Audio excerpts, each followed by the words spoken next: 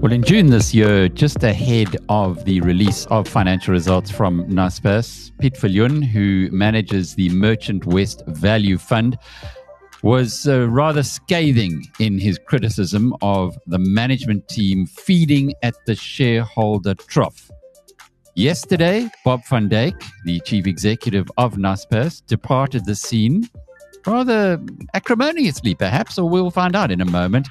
Piet's here to give us his insights.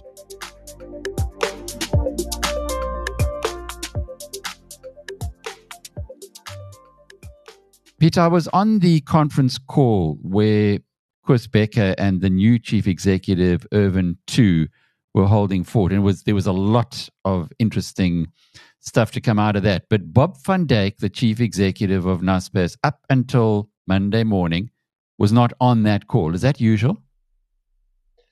Probably not, but in this case, one probably expected because his departure is very sudden. So I'm sure it wasn't all amicable and backslapping and big hugs all around. But Naspers, to me, has always been a company that has prepared itself well for its successions. If you think of Ton Vosloo, who went from chief executive then to chairman, Koos Bekker from chief executive then to chairman. But this chief executive has been there for 10 years. There's no succession here. We have an interim CEO. So something must have gone on. What's your thoughts? Well, I guess that the controlling shareholders in Naspers have realized that there's been tremendous value destruction in the business over the past 10 years. And the buck has to stop somewhere. And normally it stops at the front door of the CEO's office, which is the office of Bob van Dijk. When you say value destruction over 10 years, can you quantify that? Well, it's hard to quantify, but very simply, if you 10 years ago, Naspers' main asset was Tencent, and there are some other venture type investments. Ignoring those investments, because I don't know what they're worth, but they're probably not worth a lot more today than they were then, because they're mainly all money losing. The main asset was Tencent. If they had just kept Tencent,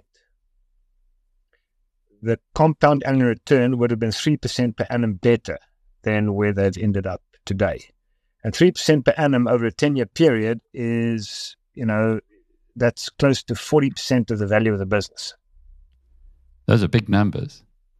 Those are big numbers. If you take the value of the business is hundreds of billions of rands. So if I understand you correctly, if Naspers had done nothing, if the managers of Naspers had simply sat on their hands, shareholders would have been 40% better off today. 40% better, or roughly speaking, 40% better off today. But Bob van Dijk was well remunerated. We've seen many reports about how much money he's earned over the period. Who must take responsibility then for his appointment? Well, I guess the controlling shareholders have to take responsibility for that. But, they are the shareholders and it's their prerogative. They control the business and it's their prerogative to appoint the managers. So, to the extent that the value has been dissipated by Bob van Dijk's actions, they've suffered at the hands of that. Have you met Bob? Have you had much to do with him? I've never met Bob, no. Is that the way you like to play these things, that you actually just look at it from the outside rather than engaging directly? I think the numbers tell the story. Sometimes it's useful to speak to management to get their side or to get insights as to how the business works, how they think about the business. But the numbers tell the story. I think Bob van Dijk has been interviewed many, many times in many, many different business and other publications. So one could sort of see how he thinks about the world. And it's very different to how I think about the world. So, I don't think it was ever necessary to speak to him to understand those things. How so? How different? It's just, I think he comes from a consulting type background. So there's a lot of business lingo in there, and there's a lot of growth stories. But in terms of cash flow generation, which is what business is actually all about, there wasn't much of that. And what about the new guy, Ervin Tu? MIT, MBA, very well qualified. He comes across as very hard ass, certainly in that he took over there, yeah? I'm sure he does. His background, of course, he's ex-SoftBank. So, it would be unfair to prejudge. But from where I sit today, without knowing anything more, it's more of the same. That's interesting. Were you in the conference call yesterday? In the conference call yesterday, Koos Becker took a back seat, which is not kind of the way he was when Bob van Dijk was around. He appeared to almost allow Ervin Tu to dominate the conversation. And in one or two instances, Ervin, I won't say told Koos to be quiet, but he certainly did. You knew who the alpha male was in the room, which was really interesting for a Naspers perspective. That's very interesting. I didn't know that. I guess there would have been consultation with Ervin before he was appointed as interim CEO, and it would have been under certain conditions that he would accept the offer. And I think the dynamics would then play out as you experienced them. I'm not sure that's a healthy situation. I think the controlling shareholder and the CEO should work together as a partnership. It shouldn't be a antagonistic relationship. I don't think that's healthy. So that's probably something they need to work on. But I can understand that there's a lot of tension around in the upper echelons of Naspers because of the massive value destruction that has taken place in the past. So this is a consequence of the board listening at last to what people like you have been saying for a while. I guess so. I'd be surprised if the board listens to me. I don't think they care very much what I think, but I do think I reflect what a lot of people think.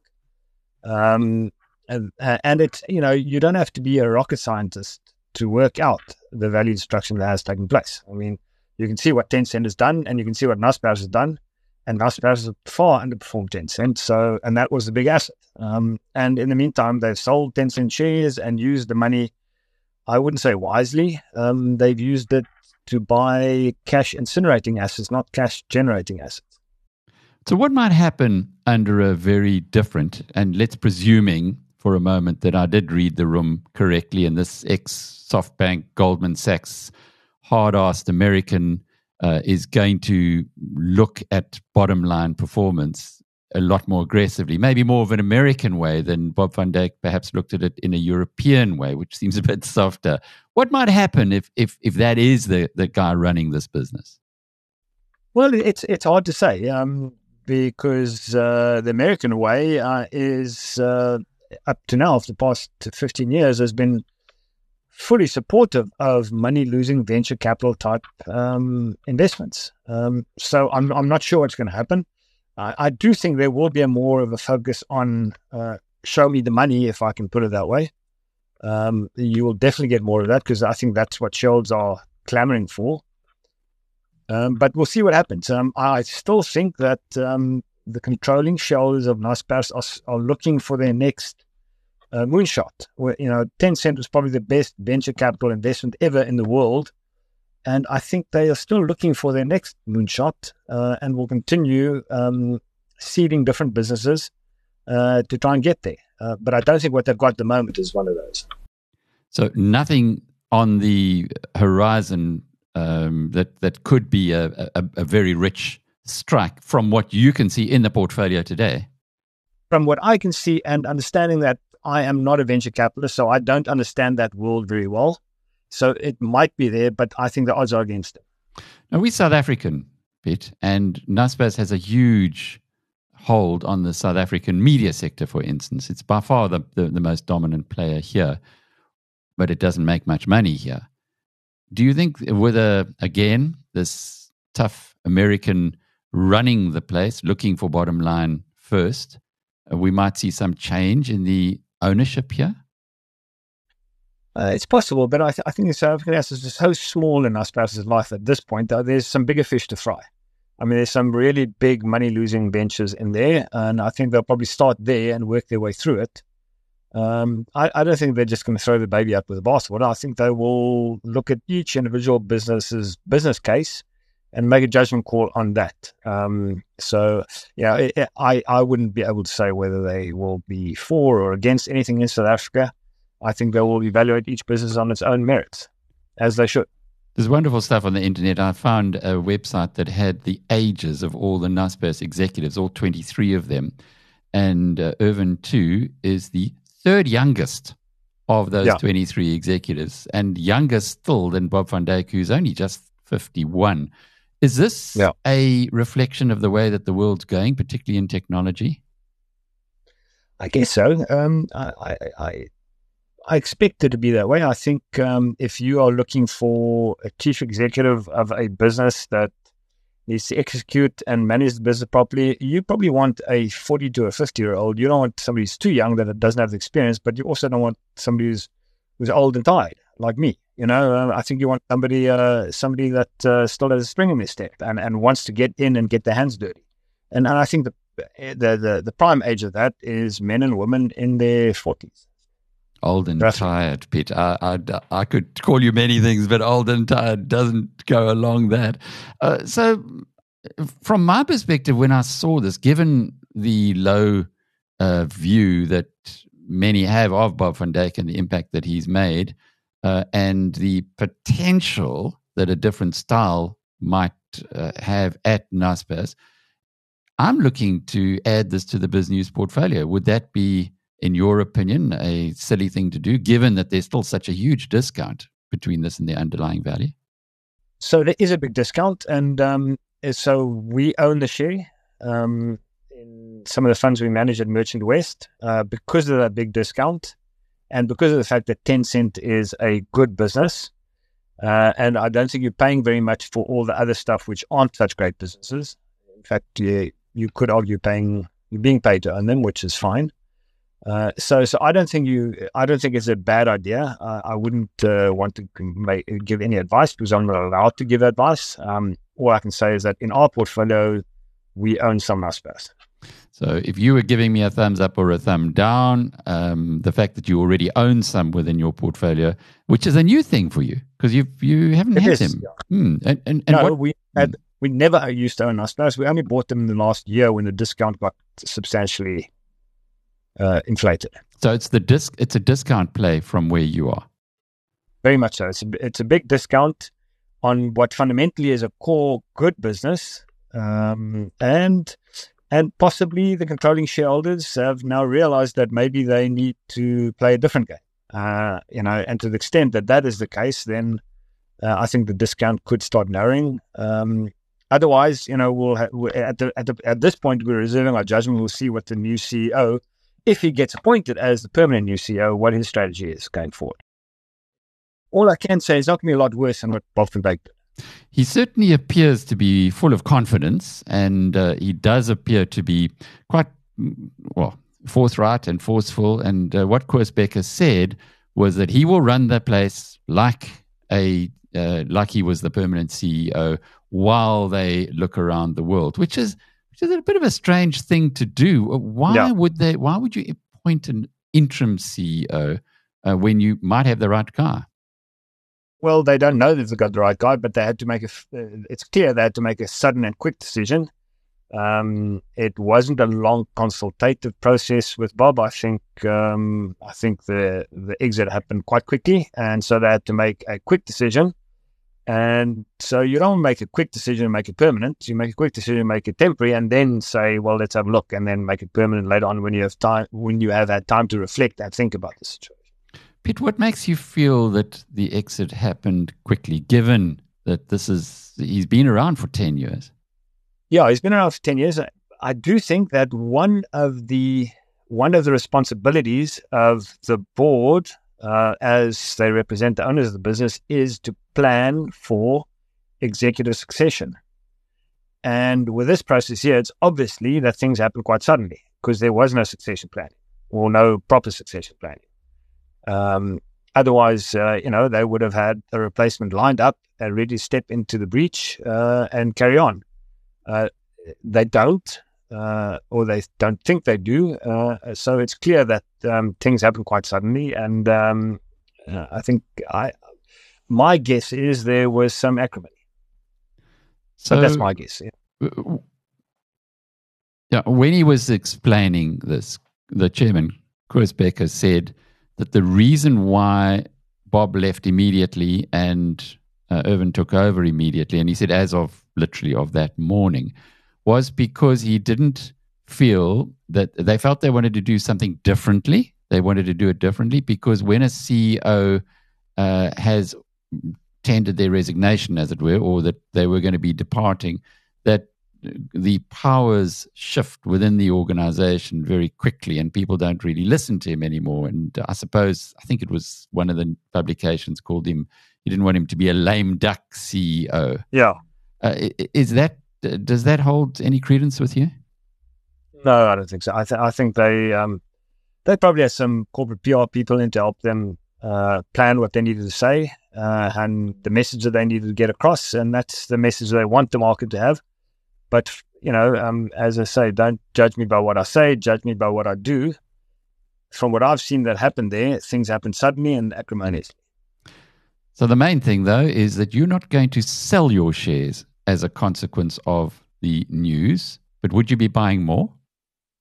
No, I would not be buying more at this point. I think when I sit back and see what the strategy is that the new executive, if he is allowed to do so, if he is actually the person that will be running the business, what his strategy and the business strategy will be going forward before you can make up your mind about that. In the meantime, the discount is still very wide, and I don't think things can be a lot worse than they have been over the past 10 years. So I'm comfortable holding the shares. So in the basketball parlance, it's a bit of a slam dunk for him, for the new CEO. He's got a wide discount. He is trained perhaps differently, a little more rationally perhaps than, or less kind to people and more happier, more shareholder driven. Possibly, but you only have to think back to the tenure of Cynthia Carroll at Anglo American and see what values she destroyed there as an American, with her share buybacks and all this acquisitive activity.